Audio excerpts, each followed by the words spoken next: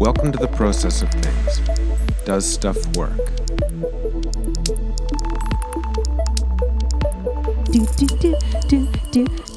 Anyhow, welcome to the podcast. Season 2, all about awkward and difficult and uncomfortable conversations. Welcome to the process of things. Does stuff work? I am Nicole North. And I am Ruth Henderson. And we are your incredibly hilarious hosts today. Welcome to the process of things, where we take current business trends and buzzwords and let you know whether they actually work or not. And in this case, there are really no trends. It's how to have a super awkward conversation. Yeah, there's buzzwords, right? There's buzzwords around this. Coaching. Important conversations. Emotional intelligence. Being self-aware. Respecting the whole person. But that's not buzzy. That's just, it just is what it is. They are not buzzy or fatty fatty. Like FADDY. Fatty, okay. Fatty to me. Yeah. It is what it is. Well, I think they come and go with popularity, and maybe it's only because I'm involved now in attending some different HR training conferences and reading some of those trade magazines, and I see more of them now. And I will never forget, even though I still think it was sort of trendy and it was also right, when diversity was just being brought into the Ontario Public Service, like really intentionally years ago. And they talked about how people need to be able to bring their whole self to work. And I hear that still today. And it's true. It sounds kind of, I wonder if there's a different way to say it that doesn't sound so HR-y. But it's so true. People today's buzzwords are fatty and HRE. And Susudio. You didn't know that. I didn't. Well, Tell us, as we started the podcast, Ruth just started bleeding nonsense into the mic, saying Susudio. We were testing the mics, and you always say testing 1, 2, 3, and back in the 80s, I'm dating myself again. And I told you not to last episode. Whatever. I'm 52. Get over it. Back in the 80s, when I was in university. I'm 50 and I can kick and I can sing. Is that a thing? A bunch of my friends used to say it all the time. And they're not 50.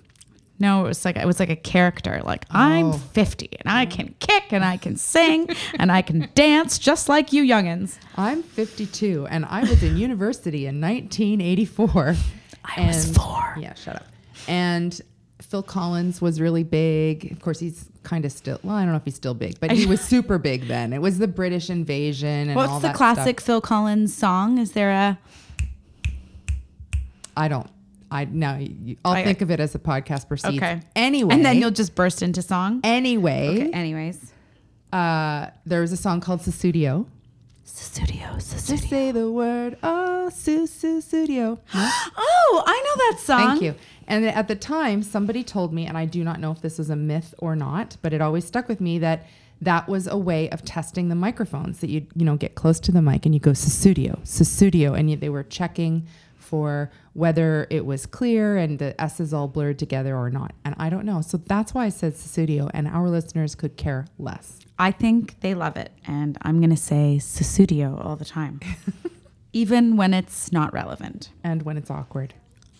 So there is a nice segue into what we're actually talking about. A Susudio segue. Into what we're talking about today, which is awkward and uncomfortable conversations.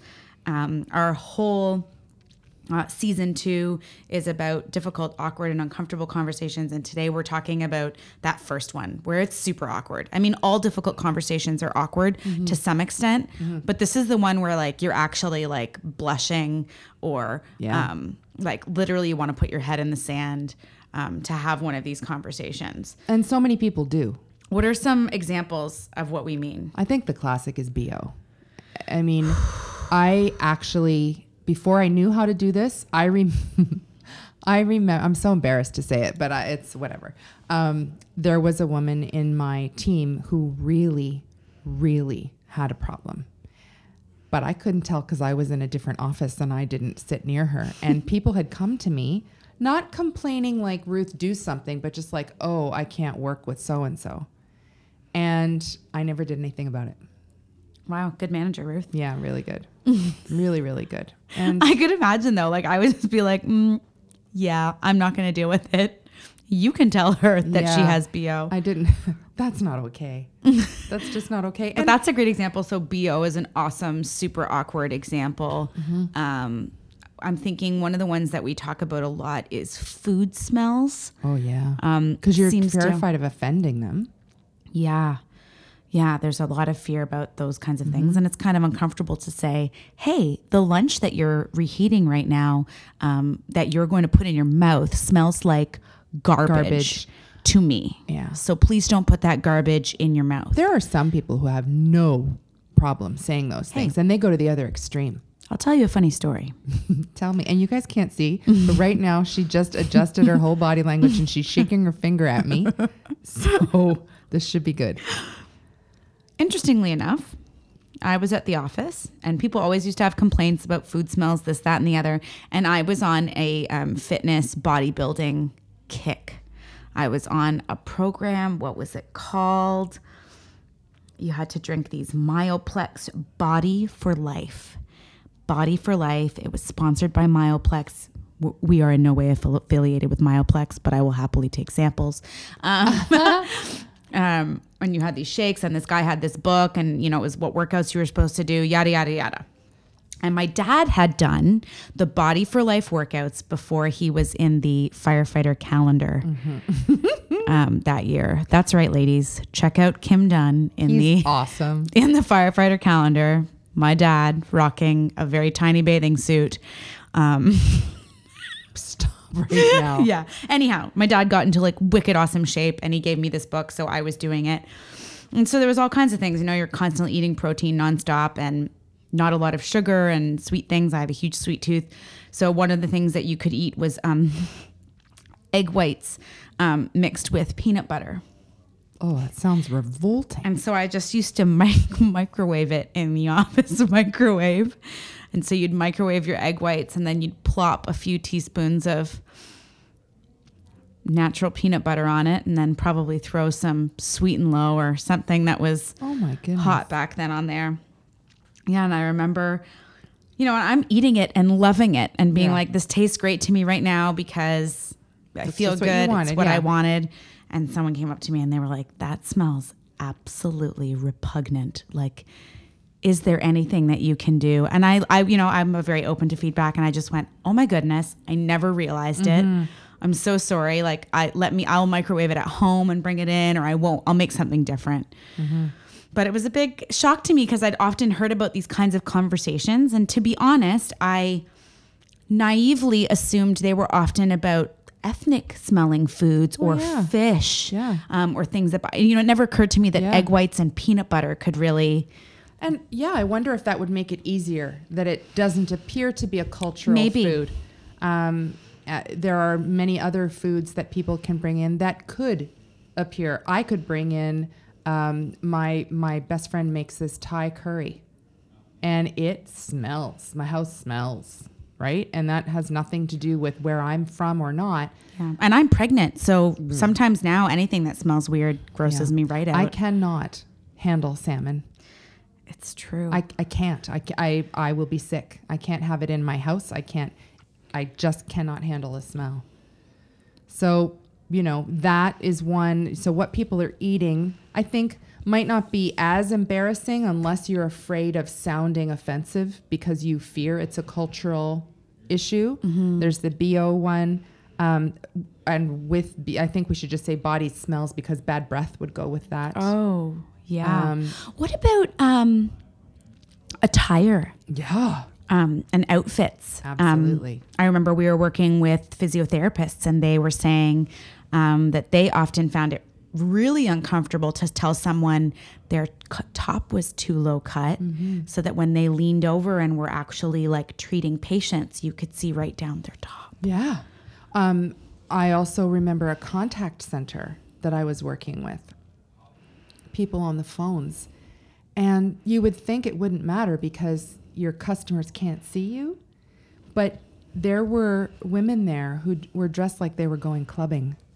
And the managers there had to find ways to tell them that what they were wearing was inappropriate because it was distracting. And there were men who were wearing T-shirts or things that were offensive or suggestive or whatever. So really, that was very hard for people because people could say, I could wear what I want. It's and tough. There's a professional attire and a line that you have to judge. It's interesting because I know we've gotten feedback. I've gotten feedback on my attire sometimes for skirts that are too short. Yeah, I remember that. And that, anyhow. How did they phrase that when they told I think you it was, about it? They didn't tell me in person. It was in comments. It was in a survey, and it just said one of the trainer's skirts was too short. And, it's funny because even though I am so open to feedback, I'm still kind of like, well, I don't think it was inappropriate. But I guess everyone has a different line. I mean, I think one of the greatest pieces of feedback that we got that was really hard to swallow was also about attire. Someone said it looked like we were dressed to go to a wedding while we were facilitating a course. And I mean, Ruth and I both kind of laughed at that in a way, at first, because I said, well, I would never wear that dress to a wedding. It's not nearly fancy enough. Yes. But comparatively speaking to the client that we were serving, the client that was there, who had a much, much, much, much, much, much, much more casual work style. Yes. And were maybe located in a more rural area versus us, who we're in downtown Toronto, where I think sometimes it kind of elevates the fashion and, people wearing heels and all that kind of stuff. When they don't need to, and other places wouldn't. My sister said that to me once. I said, well, I'm just wearing what I wear to work. And she says, Ruth, if what you wear to work is what I would wear if I was playing the piano in church. And it never even occurred to me. So just very different. And she's, she doesn't live in the city either. So that can have something to do with it. I think it's very personal when it's on your body. It's very hard to, I guess, and it's so subjective, right? I think maybe that's the big thing with this particular awkward conversation. It's not like the feedback we've talked about in the last couple of, episodes, like, hey, I'm giving you feedback on this presentation. You said and it's fact-based. Yes. Like, how can I prove that, in fact, your skirt is too short? Right.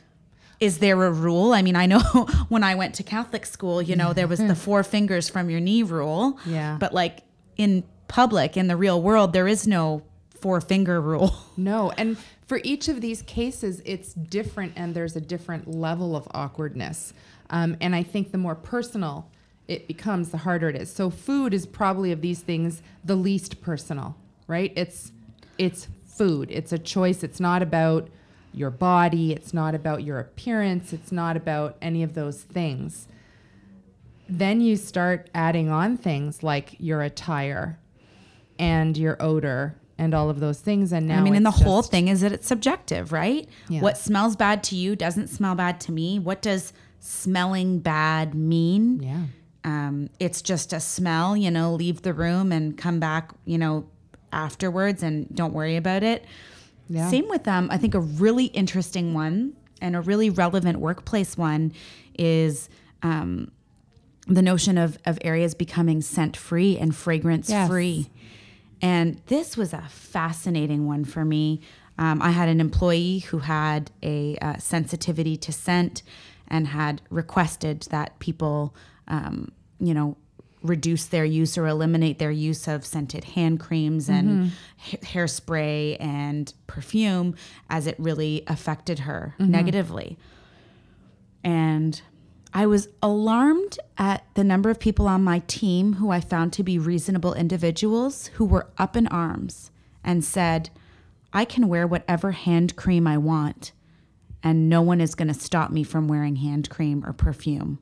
That's not unlike when my sister was dealing with my nephew, who's now close to 25, and he was an infant, and his severe peanut allergy. And people at school, other parents said, I'm going to make what I want for my children for their lunch. And if peanut butter is one of them. Sure, come a long way since then. A long way. And that's really hard. I think sometimes people just get tired of being told what to do, and there's a straw that breaks the camel's back at some point. Really? Now I can't wear this hand lotion and I can't wear that hairspray. And it was really interesting. And, it comes back to the same thing that we talked about in the last 2 episodes. It was the identification and understanding of the impact that finally made the difference. Mm-hmm. So in my team, what I did is I had this person actually do a presentation on scent and fragrance free and provided some statistics and some information and really asked her to provide some feedback on how it made her feel. And really tried to describe those impacts. And I think it finally clicked for people. And, they thought she was just being, I'm twisting my figure, thought she was just being kind of a pain in the ass. Yeah. But when they actually realized that it caused migraines, fatigue, headache, didn't help her concentrate. It made it difficult to concentrate. All those things, people finally went like, oh, I guess the 1 minute of joy I get from putting this hand cream on is really not worth 8 hours of distress for my colleague. It all comes back. There's a common theme through the things we talk about is impact of people understanding. When we talked about it at ASBE, the tool ASBE in the last podcast, and we talked about that last step is what's the impact of your behavior, and then be quiet so that person can think about it. When we talk about the change curve at different times, and we teach that with clients, we talk about making sure that let people know the impact of the change or the why, what's happening, so that people are not just robots. They're not going to take what you say at face value. Those that are highly self-aware may be more likely to. It's great. We should talk about the change curve as we go through kind of how to have this conversation, because I think it's going to... It might really demonstrate how someone might receive your feedback when you do have to tell them this weird, awkward thing, right? And these things are awkward because they're subjective, because they're not measurable. Because they don't understand or accept maybe the reason for it. Because it's highly personal, because there's other things going on, because it could be a ton of different things. So these conversations are super awkward. So let's talk a little bit about how we can practice having these conversations. How do you practice it? Well, I can't remember. I think we talked a little bit in one of the other podcasts this season, maybe in the first one, about when you had to have that difficult conversation with the person who was sleeping. And you actually mapped it out. Yes. What the possible responses could be. And not only does that help, especially if you're, a bit of a nerd like me, in doing a process map or steps or drawing what could happen. And to our listeners, don't get upset about actual process map. It's really talking about steps, or think of it as a decision tree even, or options. Like, what are you going to say if they say this, right? So, you're going to go into a conversation and have to say something really uncomfortable, like you have BO. And what if the person responds with, no, I don't? Yeah. So that, I think that idea of that act of saying what if ... and then what if the other ... is a way of practicing a little bit. You can take it further by then reading it over and over and saying it out loud and those sorts of things. But that practice, that process map, is simply saying, okay, what's the first thing I'm going to say? What could the response be? A, B, or C? And what would I say back to A, B, and C? Ruth, I'm going to get active here. All right. And pull my mic out of its stand. And I'm going to walk over to our handy dandy glass over here. And let's actually, with our listeners, map out a little bit of the type of conversation. What should the topic be? Is body odor a good one? I think a lot of people are afraid of talking about body odor. It's probably one of the most common ones. Yeah. Let's do it. Yeah. So I can just reach. So you guys can't see this, but she's actually gone to the wall so that she can write things down, because she has to write things down when she's excited. So so the first thing I would do. Peter has body odor. Peter has body odor. So that's the title of our process map. Yeah. Is Peter's body odor. Yeah. And then, so your first thing is, you're going to take an action and he's going to come into your room. You're going to call him into your office or something like that. And here's the first thing. What's your opening? Yeah, what's your opening line? I mean, I think one of the greatest lessons, and I just used it today when I was writing an email that I was really uncomfortable about, was to say, right from the get-go, this is an awkward conversation. Yeah, I have to say something difficult. It's kind of just like, as we talked about in the last episode, can I tell you something? Is that like set the shoulder? This is awkward, and it's going to be awkward for both of us. So let's take a deep breath and attack this together. Totally sets the shoulder, and it also means that you don't have to start with any pleasantries. So if you can just start out and say, hey, Peter, thanks for coming in.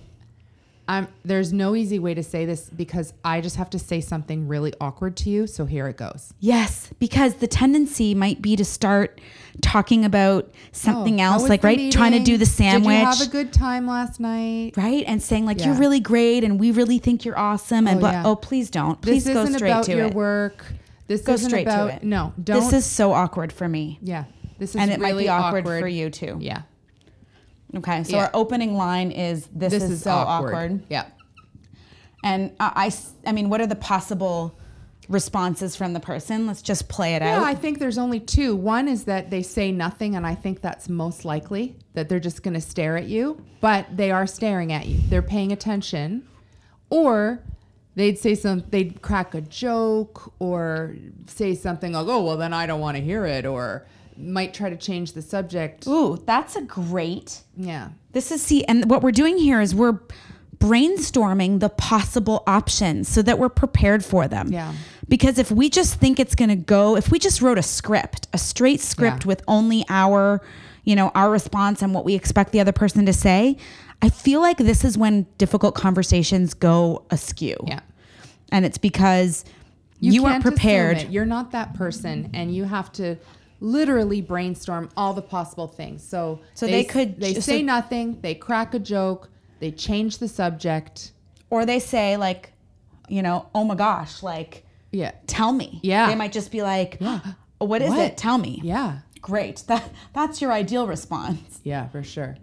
So if they say nothing, or if they say, oh my gosh, that's great, we can move on to the next step. But if they start to crack a joke, we're going to need to re-divert them. Mm-hmm. And what I would probably do is keep it simple again and just say, I've got something awkward to tell you, and kind of do it again. Yeah. And maybe just go straight through without the pause. Yeah. They crack a joke and you could even acknowledge it. Say, yeah, you're uncomfortable too. I can see. Let's keep going. Right. Yeah. Or if they change the subject, that's a good topic for another conversation. Let's get back to this. This awkward conversation. People will naturally try to avoid an awkward conversation and might distract you and say something like, okay, can we first talk about the meeting this morning? Can I just have 5 minutes first and talk about You're so right. Or is it what right. Cynthia said earlier? Did you know she's a big mouth? Or, they'll blame. jump to conclusions, jump to someone else. Yeah. They'll do anything to not have this conversation or lighten it. So then the response to that is divert and go back again, or to say, yes, that's a great topic. Let's talk about that after. Back to what I wanted to talk to you about. Right. And that's really hard because sometimes you feel like they're throwing you a lifesaver and, I don't have to talk about it anymore. Great. They distracted me with our work project. Yeah. So in the hopes that they say nothing or what is it, or you've done the joke and you've gone back, now you're getting back to the meat of it. Mm-hmm. Mm-hmm. What are we going to say next? And that's that key thing of just laying it on the line. You can either say, this is a possible, but I don't like it. It has come to my attention that. And I would say, use that only rarely. So for instance, if you're having an awkward conversation about something that you have not witnessed, but people have come to you and asked you to address it, like the one where people came to me. Did you never smell your employee? I did, yes. But let's say it's something where I didn't. Let's say I've never smelled the food that's been cooking or the perfume or whatever. Yeah. And I think this is a good point because as a manager, I have always tried to say that I need to see and observe and collect the data for myself before I can have the conversation. Otherwise, it does just turn into a he said, she said, and then the conversation just goes nowhere. So when you can witness it yourself, you're in an ideal situation. So I would say, if you have not smelt the body odor, I would go make an effort to smell it. Yeah. If you have not smelt the food that the people are talking about that are complaining to you, I would go and try and smell the food. You know, another example is, you know, I had staff come to me and tell me that someone was in late every day. And they came in very early in the morning. And I was like, well, how am I supposed to see that? Yeah. And I remember my mentor said, get your butt into the office and observe it for yourself. Yeah. I think that's excellent advice. I think that works 9 times out of 10. Yes. There is that time. Let's say you're managing a remote workforce and 100%. People have come to you. 100%. So if it's that one and you're saying it's come to my attention that, just lay it on the line. It's come to my attention that you may have a body odor problem. And the only reason I'm resistant about that is that if you do have a very defensive individual, you're going to get into an argument that you cannot fight the battle. You cannot reason because you actually don't know. Yeah.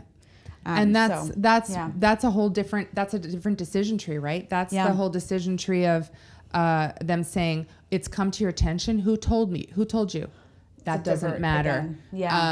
It's come to your attention. What does that mean? Well, people have mentioned it to me, and tell me about your thoughts about why they might have done that. Yeah. And maybe even a better starter is, I understand that. Or I've observed, we've observed, the team has observed. If you've observed it, for sure. That was my part B. So the rare instances, it's come to my attention or whatever. But the much better one is, I have noticed. Yeah. I have seen. I have witnessed, etc. Smelt. Yeah. I believe you have a body odor problem, and I wanted to know if you were aware of that. Right? And just let it sit. And the person may say, so then the decision tree becomes yes or no. They knew it or they didn't know it. And, you know, or they divert again. Yeah. They could. A lot of people think that they have to go into decision making at that point and help them solve it and that sort of thing. I believe a better solution is to say, are you aware of things that you could do differently to change this? Is there any support I can give you? Because what people don't realize is that there are many medical conditions that can cause these things, whether it's body odor or bad breath.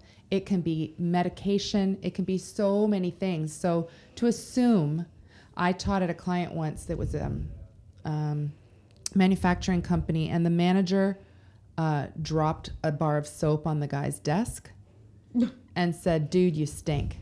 That's how he handled it. And it actually worked because of the environment they had and the people. It was 100% male, and they all knew each other. They were drinking buddies, whatever. They took it as a joke. I guarantee you that would not work in 99% of organizations. To just drop a bar of soap and say you stink. Or in the government, there is also a case of a manager who didn't know what to do, so they just left a bar of soap secretively overnight on the person's desk. Not okay. Yeah. Okay, so are you aware of it? Yes, no, or maybe a diversion. Yeah. Yes, I mean your best case scenario is, yes, I am aware of it.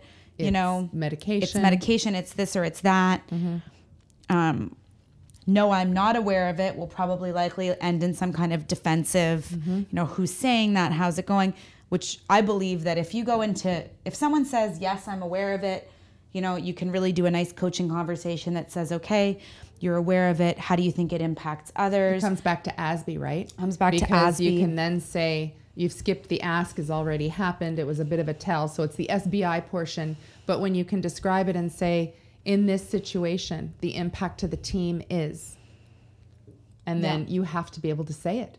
Yeah. They're unable to concentrate. It's they really don't bothering work closely people. with you. Yeah. What options are there for you to help deal with that? What can we try to help improve this? And then kind of move from there. If they say no and get all defensive and interestingly, sometimes both of them end to the same place. I mean, even if they say, no, I'm not aware of that, you kind of just reiterate again. Here's what I've noticed. Here's what others have noticed. Here's what we understand. Here's the impact to people. What can be done about it? It's kind of the same answer. And purpose of mapping this out is just to be prepared for it. Because I think sometimes we just think like, oh, well, I'm going to tell them about their BO and they're going to go, of course, I'll deal with it. And that doesn't always happen. They're going to forget that some people are going to burst into tears. Some people are going to be angry. Yes. And you have to be able to react to it. So the idea of setting this process map up is it's like a decision tree, really, is to just think of every possible scenario so that you've got it in your... If they say this, how am I going to respond? Yeah. And it might be the same response every time. It's just such a great way about preparing yourself for what they might say. What are you going to do if they burst into tears? Are you going to be so upset by that it gets you away from your targeted message? I was reading a tweet today from Chris Cuomo, who's one of the anchors on CNN's morning news show. And he was getting praise from a listener on how he handled a discussion on the new tax bill in the States. And and both of the people he was interviewing were, I think, if I recall, opposite to his views. Anyway, he said, it's hard to do an interview like that that's 2-on-1, but that's why we prepare. And it's, that these anchors that are good at their jobs, who are interviewing people, or like lawyers who are preparing for a trial, you know how they say never ask a question you don't know the answer to. They have to prepare for the different things that could come out of someone's mouth. And then hope that if something goes off track, they have the ability to land on their feet and think. So this whole concept of the awkward conversation is about preparation, because it's not something that you have to do in the moment. You don't walk by somebody and suddenly say, Peter, you smell. You don't just do that in the kitchen when you see them making tea. You don't just say, George, your t-shirt is offensive. You notice it and you say, ooh, I need to talk to George, and you bring him in your office, or you go somewhere where you can close the door to a meeting room and you say, George, I have to talk to you about something sensitive. That t-shirt really bothers some people. And planning goes a super long way, but in the end, the only way to get better at these conversations is to keep having them. Yeah. Even when you don't want to, even when it's uncomfortable. Even when you're embarrassed, or maybe more so than they are. Yeah. Because you think back to a time when you were told the same thing and you were horrified, and the other person may not be horrified. I go, oh, okay, t-shirt, sure, I'll change it. Yeah. Whatever. And I think the key there, again, in describing the impact, makes sure that someone just isn't doing something because you said so, right? And going back out of their office and rolling their eyes and being like, oh, Ruth doesn't like the smell of my salmon, so I can never bring salmon to lunch anymore. Yeah. Let's see if she likes the way tilapia smells, like, and then, and then it just becomes, the conversation wasn't impactful. No. If someone doesn't say, you know what, I enjoy salmon and I'm comfortable with that. And I can appreciate that to some people, the smell is really uncomfortable and distracting. And what can I do to continue to enjoy my salmon while not disrupting my coworkers, right? There's your ideal, response. Yeah. It's just sometimes how long it takes to get there. You may have to come to terms with the fact that someone may slam the door and say, I cannot believe you say I have BO. That's so offensive. And that you might have to have this conversation again. Yeah, you might have to have it a couple of times before it really sinks in. Yeah, another one that we often teach in one particular course is the one about drinking on the job. Another uncomfortable conversation. I remember there was someone that we worked with, and it was kind of an ongoing running joke that this person worked in the LAN room or the cable room and was just down there basically drinking all day long. And so that if you called him up in the afternoon, you knew he was going to be tipsy. Oh my gosh, how uncomfortable. And, let's say for me, that's had kind of personal impact with alcoholism. That conversation would be so hard for me. I don't even know how I would be able to handle it. Another thing that we haven't talked about is especially, in any of these situations, particularly the most sensitive ones, if it's involving drug use, alcoholism, etc., is checking with HR. Oh, yeah. I mean, not every company has or organization has an HR team. It's smaller agencies, smaller organizations.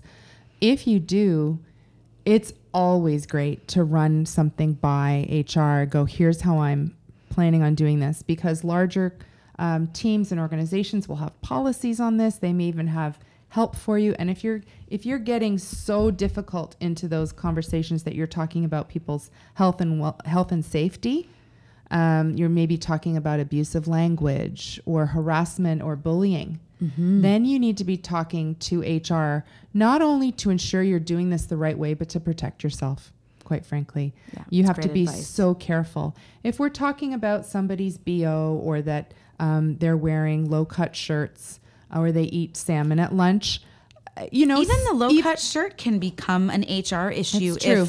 If you're uncomfortable in any of those situations, HR should be able to help guide you or practice with you.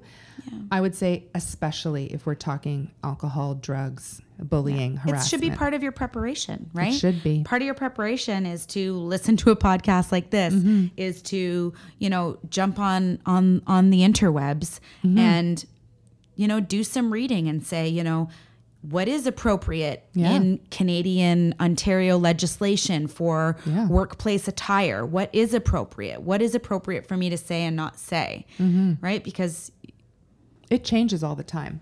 It's progressive more and more, and people are allowed to wear what they want to wear. And one thing I don't know, and I actually will probably check the interwebs after we finish this, is what that line is for being able to tell people what they can and cannot wear, particularly when they don't have interaction with customers. Like, what is that? It's not a uniform, but you also... It's so difficult because it's subjective, right? Is like, totally what's subjective. Professional? I used to hate it when people wore flip-flops in the summertime and yoga pants at work. So there must be some ability for an employer to say, this is not acceptable workplace attire, right? Yeah, I think there has to just be relatively, and this is something you might want to check too. Does your office have a list already of appropriate attire, so that, when you go in to say, hey, your outfit's not appropriate today, and that person loses their cool and is like, well, what do you mean? What's appropriate, not appropriate? You can actually be so well prepared that you say, actually, I've pulled our company's attire policy, and here's what it says. It says no active wear, no ripped jeans, no flip-flops, whatever that might be. And it's very possible that those rules are laid out for you. Which is so nice. You don't have to figure out what means professional and what's not professional. Yeah. And that's really helpful. Yeah. It's funny, isn't it, that in these conversations, we often bring in process, which it's funny, but it's not funny. I mean, the core of what we do is process and business process improvement. And we find so many times that the ability to make process changes or any kind of change stick is completely related to leadership skills and the ability to have conversations that show an impact, show caring, show interest, show planning, show engagement. Yeah. And these difficult conversations that this whole series is about being able to be a more authentic leader and somebody who doesn't shy away from that difficult, or in this case, that awkward conversation. Yeah. I mean, I think a lot of managers would hate having this conversation because they think they're, at least for me and my personality type, is this person's going to hate me now. Oh, yeah. I was embarrassed. That's why I didn't want to tell that woman. But I also knew, like, when I look back on it, I also knew that people talked about her. Not in my presence or to me, or I would kind of look at them and it would change the subject. But that's not fair. And I could have saved her that if I could have talked to her. It's like what you would tell your best friend if they had spinach in their teeth. Yes.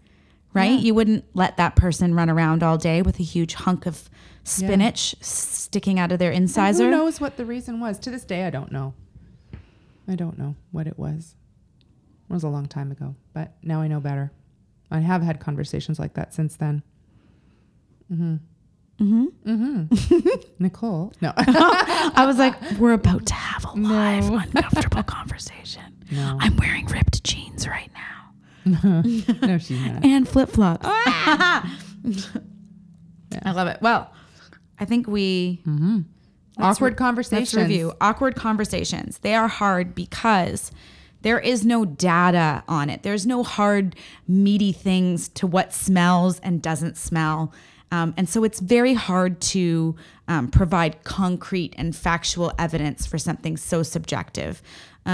the these awkward conversations that we're talking about right here are also very personal.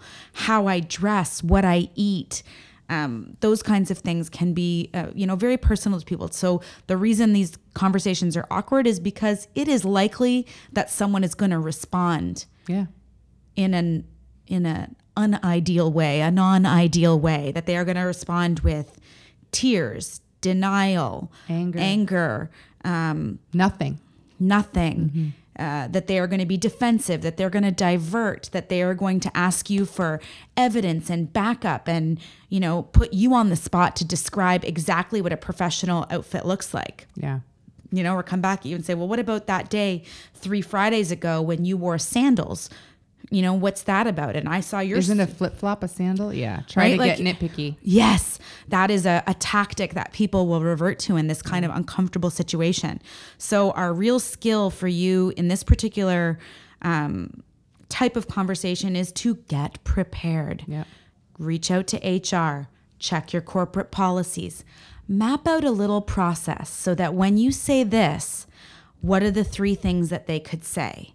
What if they fly off the handle? What are the words you're going to use? Especially if you're not comfortable with these types of conversations, having a plan of what you're going to say really helps make this go much, much better. And then open well.